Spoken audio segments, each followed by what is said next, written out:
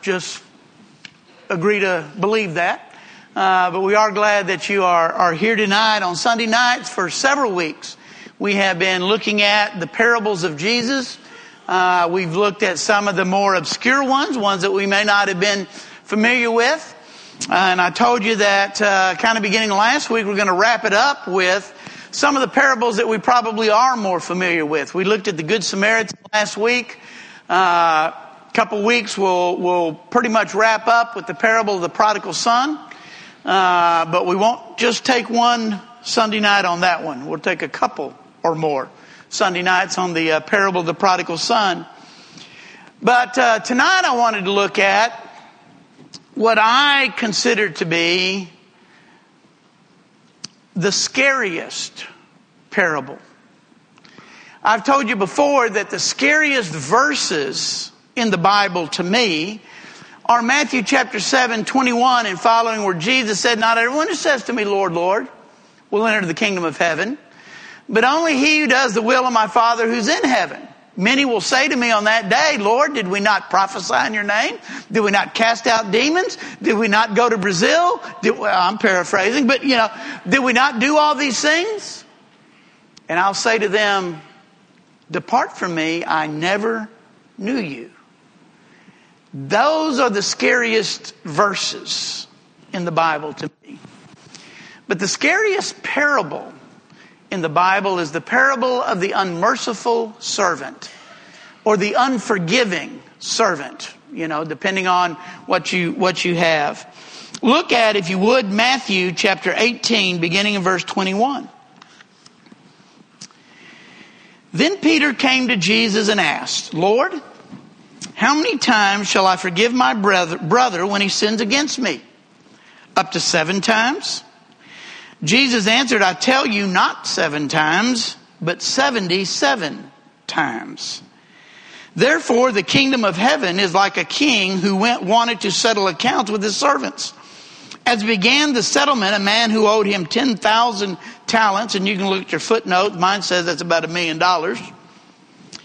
A man who owed him 10,000 talents was brought to him.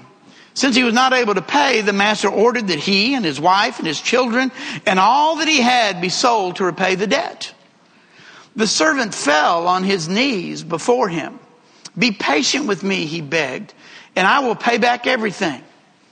The servant's master took pity on him, canceled the debt, and let him go." Now, if Jesus had stopped the parable there, that's a beautiful parable, isn't it? That's a beautiful story of forgiveness. It's a beautiful story. We sing that song, "He paid a debt he did not owe. We owed a debt we could not pay."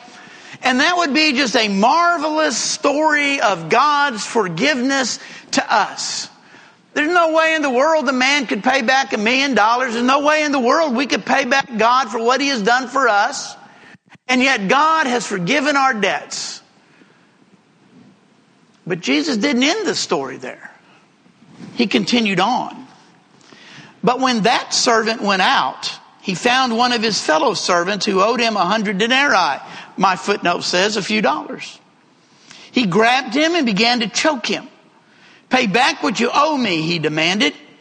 His fellow servant fell to his knees and begged him, "Be patient with me and I will pay you back." But he refused. Instead, he went off and had the man thrown into prison until he could pay the debt. When the other servants saw what had happened, they were greatly distressed and went and told their master everything that had happened. Then the master called the servant in.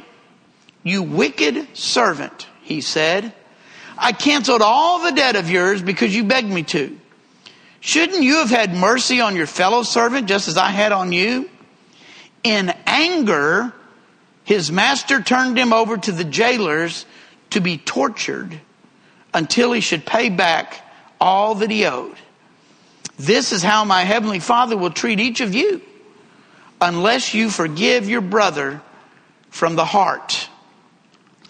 Now we'll get to, and I think you already know, I probably mentioned this before, the troubling part to me. But we're going to look at this parable a little bit and talk about what Jesus was trying to get across. It's simple enough. But the first point I wanted to make, the first thing I wanted to look at was the question that was asked and the short answer. Okay? In order to understand the parable, we have to understand what prompted the parable. Now, we didn't read the verses above that, but in the verses above that is where Jesus said, if your brother sins against you, you go to him privately. And if that doesn't work, you take one or two others with you. And if that doesn't work. And so Jesus has been talking about what happens, when somebody sins against you. And so Peter asked the question, how many times shall I forgive my brother when he sins against me? Up to 7 times? Peter has a problem. Peter has a problem that is a barrier to forgiveness. Peter's problem is pride. Notice the way Peter phrased the question. How many times should I forgive my brother when he sins against me? It never occurred to Peter that the roles might be reversed. Peter never said, now Lord, how many times shall my brother forgive me when I'm in the wrong? When I'm the one that sins? When I'm the one that hurts somebody? Peter doesn't realize that might even be a possibility. Otherwise, he might never have asked the question. Another way that Peter reveals his pride is in answering his own question in front of Jesus. Lord, how many times should I forgive my brother? No, wait, don't answer. I know the answer. 7 times? Now, we've talked about this before. 7 times sounds like a lot, doesn't it? Now, not when you're dealing with your children and not when you're dealing with your spouse. It may not sound like a lot. Those of us that are married, those of us that have children, understand that there needs to be like infinite forgiveness going on in those relationships. But now, me and Chuck does me wrong 7 times. And I forgive him. That kind of ought to be enough. You know what I mean? 7 times, Chuck? Seriously? That's what you get for sitting on the front row, brother. You're next, Henry. 7 times seems like a lot. I think, and I believe that Peter thought that by saying 7 times he was going to receive Jesus' praise. I really kind of think that's where Peter was going with this. It's a flaw that Peter has throughout his time with Jesus. You remember on the Mount of Transfiguration, when he's kind of in a daze and he wakes up and he sees Jesus, Elijah, and Moses. And he says to Jesus, you want me to build a tabernacle, a shelter for all 3 of you guys? And the voice from heaven kind of booms down and says, this is my son, listen to him. I think Peter thought, well, Jesus will be pretty impressed that I'm willing to build 3 shelters for him, Elijah, and Moses. And God, the Father, comes down and says, don't you even try to put Moses and Elijah on the same plateau as my son Jesus, on the same plane, the same level. And then you also remember that in the upper room, as Jesus begins to wash the disciples' feet, and don't you know you could cut the tension with a knife? All the emotions that were going, all the disciples were probably feeling guilty, all the disciples were, all that, and Jesus, and probably not a word was being spoken. And Jesus comes to Peter, and Peter says, Lord, you're not going to wash my feet. And I think Peter thought he was going to get some kind of an attaboy from Jesus. And notice, Peter did not say, Lord, let me take the bucket. Let me take the towel. I'll finish the rest of the feet. Notice that's not what Peter said. Peter just said, Lord, you're not going to wash my feet. And Jesus said, well, if I don't wash you, you can't have any part of me. Whoa! And then that same night, a little later, they're in the garden. Jesus is praying. And Judas and the soldiers come to arrest Jesus. And Peter draws the sword and cuts off the high priest servant's ear. And I just think in the back of his mind, Peter is thinking, Jesus is going to thank me for this. And what does Jesus do? He picks the ear up and puts it back on the guy. Whoa. Well, here again, I kind of think that Peter was expecting Jesus to say 7 times. Peter, really? That's a lot. That's pretty good. I'm impressed. But what Peter has yet to learn is that forgiveness is an act of humility, not superiority. You see, Peter kind of still had this idea that forgiveness was in a sense being superior. I'm superior to you, therefore I will forgive you. And what Jesus is trying to say here is, no, it's not a matter of superiority, it's a matter of humility. Learning how to forgive. So Jesus' answer must have absolutely blown Peter's mind. Now, whether it's 77 as in the NIV or 70 times 7, I think is in the King James. The Greek is a little weird. They're not sure, whether it's multiplying or whatever. Does it really matter? I mean, if we're going to get so caught up in whether or not Jesus meant 77 or 7 times 70, we have missed the whole point of the parable. Because you get the idea. I can carry around a little notebook. And I'm going to have Chuck's name at the top. 1, that's 1, Chuck. 6 more and you're done. But 77 or 490? There's no way I can keep a record of all of that. There's no way I'll be able to keep a record of how many times I've forgiven somebody. And Jesus basically says, that's the point, Peter. That's the point. You shouldn't be keeping any records. And in fact, when Paul described love in 1 Corinthians chapter 13, one of the descriptions he used is love keeps no record of wrongs.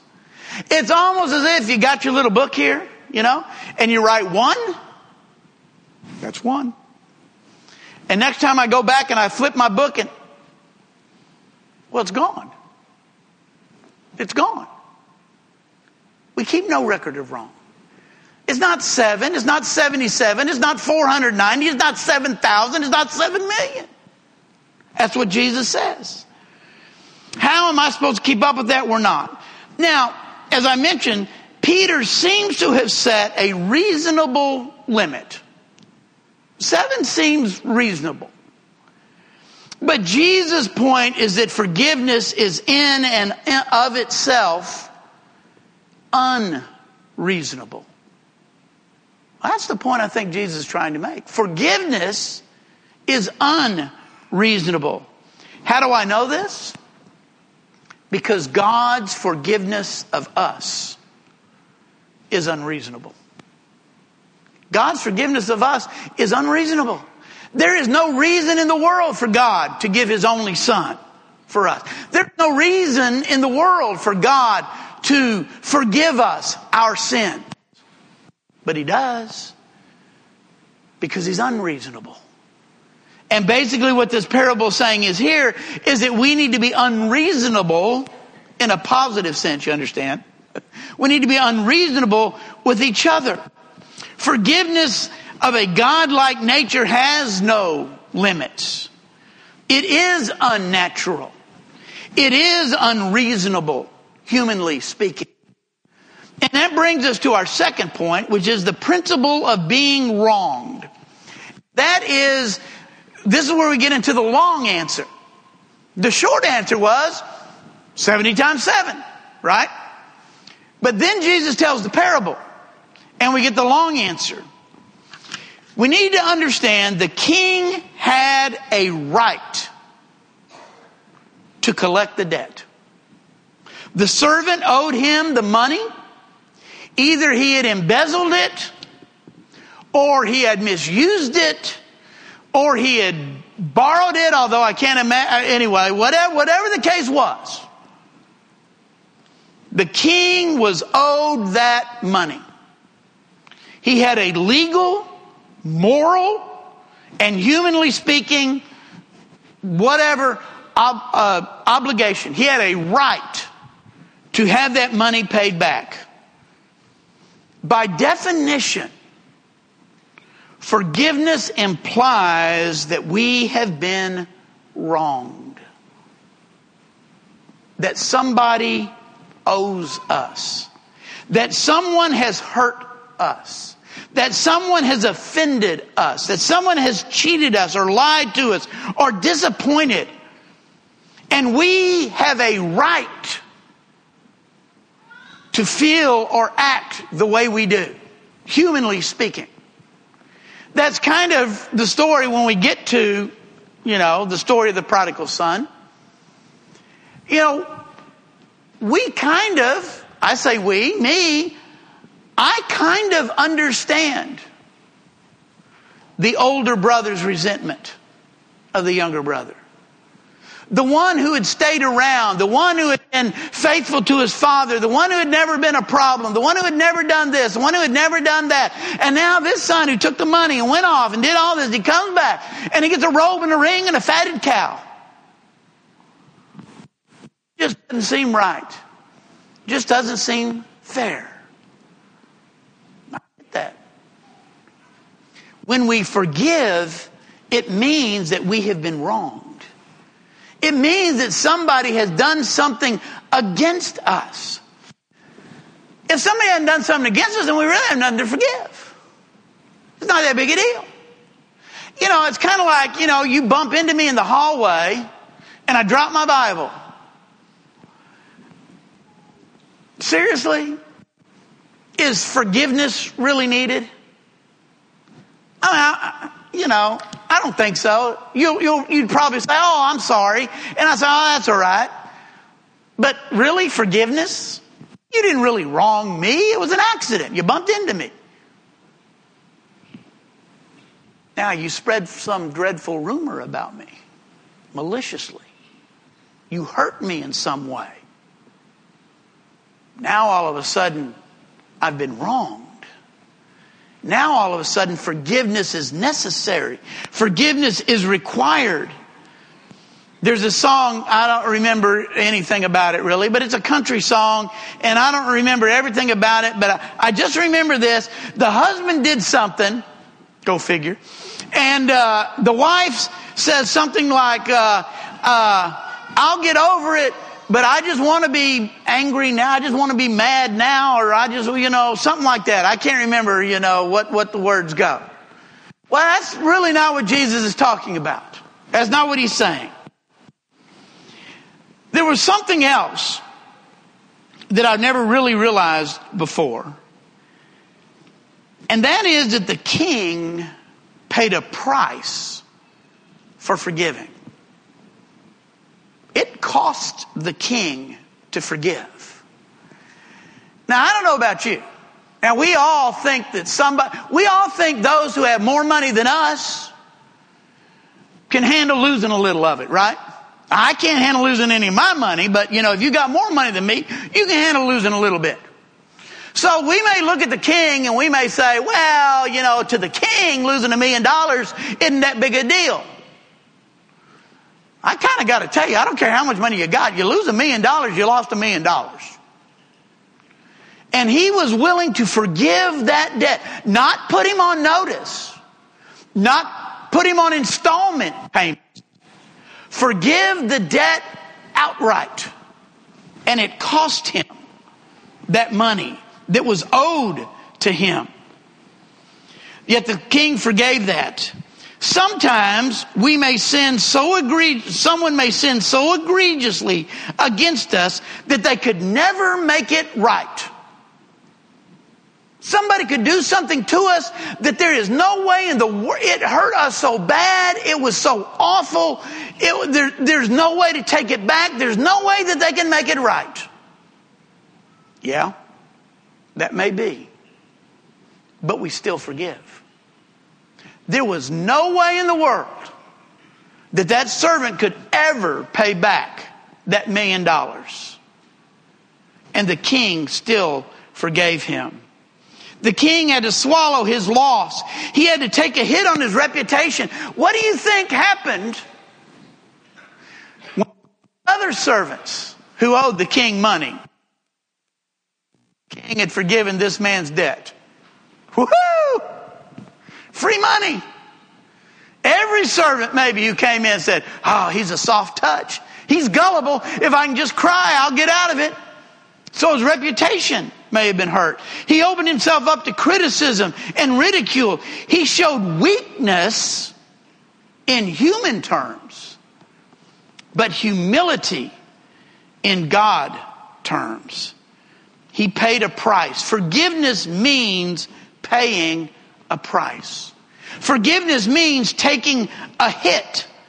Otherwise, it wouldn't be forgiveness, it would be earned. Oh, okay, I'll forgive you, but you have to do this. Well, then that's not forgiveness. That's them earning their way back into our graces or whatever. But forgiveness means that it does cost us something. Sometimes we say they can never make up for what they've done. Exactly. That's the message of forgiveness. When we forgive, we pay a price, and God paid the ultimate price. The third point, and this gets into the scary part of the parable for me, is that God means it. What? I've seen those signs. Have you seen those billboards that said it's the 10 Commandments, not the 10 suggestions? I like that. I think that's pretty good. Or, parents, when you finally get down to it, I mean it. Like you didn't the other 15 times before it, but I mean it this time. And sometimes we kind of think that maybe God doesn't really mean what he says. Sometimes with Jesus, I look at some of the things Jesus said. Well, did he really mean that? Is that really what he meant? Notice the response and the reaction of the king once he was told of the servant's unwillingness to forgive another. Anger. Anger. He was livid. He was angry with the servant because he wouldn't forgive his brother who owed him just a little bit. Notice what it says. He turned him over to the jailers. Did you catch the next phrase? To be tortured. Whoa. Whoa. That's worse than what was originally going to be happening, right? Originally, it wasn't good, but originally, he and his wife and his kids, they were all going to be sold, and everything he had was going to be sold to try and pay down the debt a little bit. Now, that's bad. Going to jail's bad. Having your kids sold is bad. Yeah, it is. All those things. But being tortured, that's something altogether different. That's something altogether harsher. That's how angry the master was. Isn't Jesus trying to make a point? Now, here's the problem. It's partly a theological problem, and it's partly a practical problem. Because if we're making the comparisons with this parable to us and God and not forgiving others and things like that, and I've asked this to the teenagers before when I've taught this in class, would God unforgive our sins?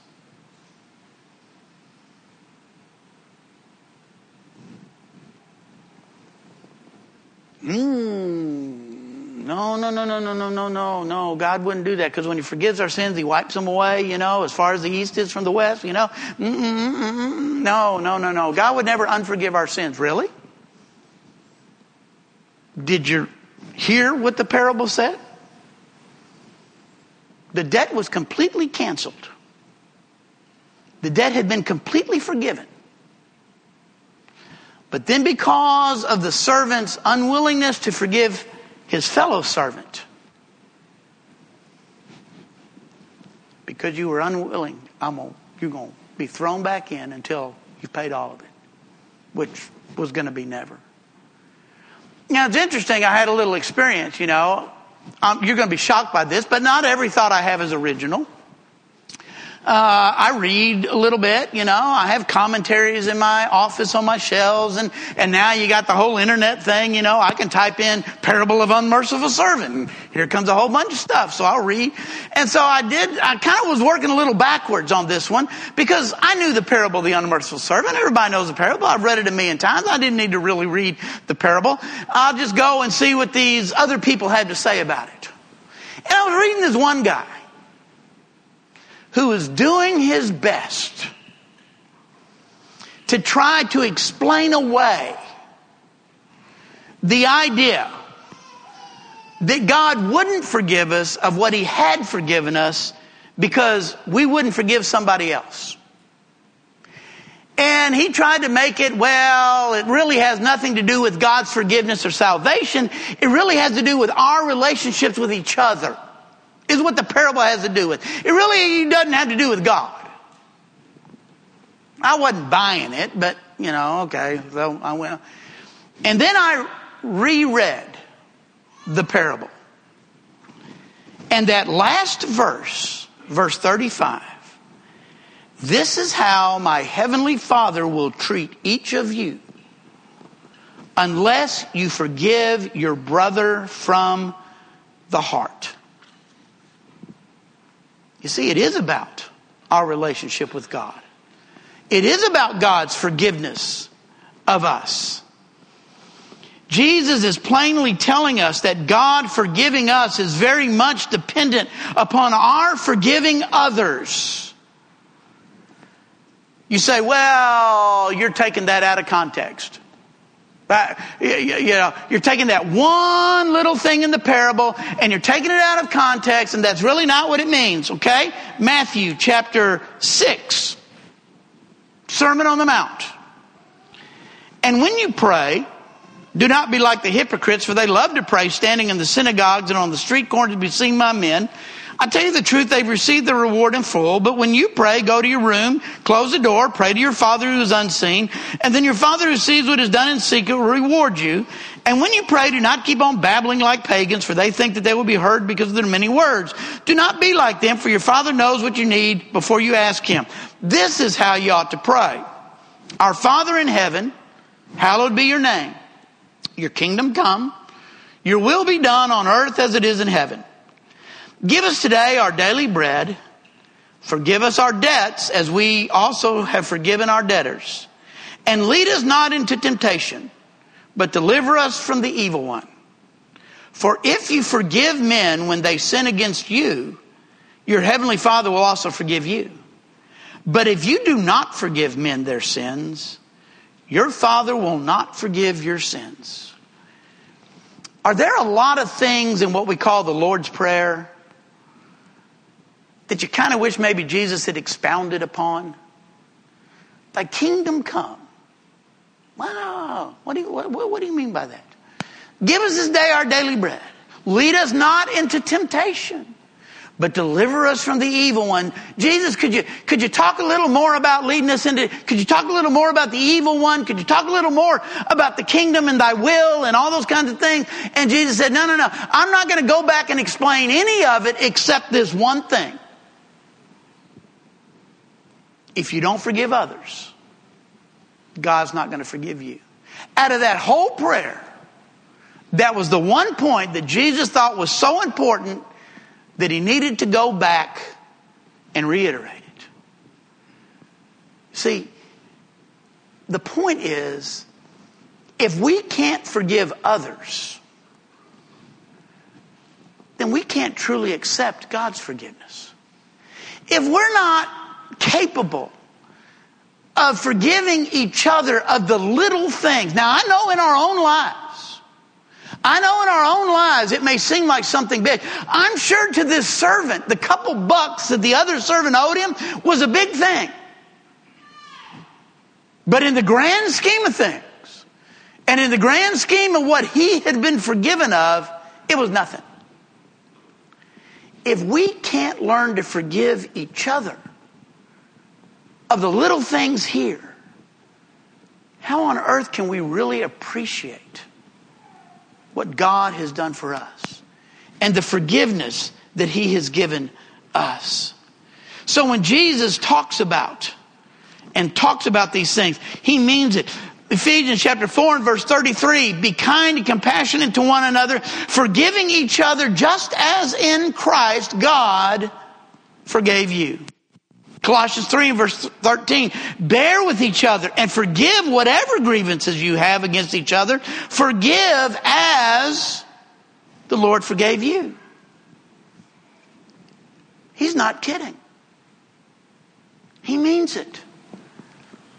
Forgiving each other is not extra credit. It's not bonus. It is absolutely necessary. And you may say, but you don't know. You don't know what this person has done or what that person has done or whatever. And you may be right. But I know what Jesus said. It may not be easy. It may not be natural. It may not be reasonable. But that's why it's called forgiveness. It wasn't easy for God to forgive us. It cost him a lot. And yet he forgave us. If you're here this evening, there's some way that we can help or encourage you. We invite you to come now as we stand and as we sing. We hope by listening to this lesson, you have found a better understanding of the Bible, and through that better understanding, find a closer relationship with God and His Son, Jesus Christ, our living Savior.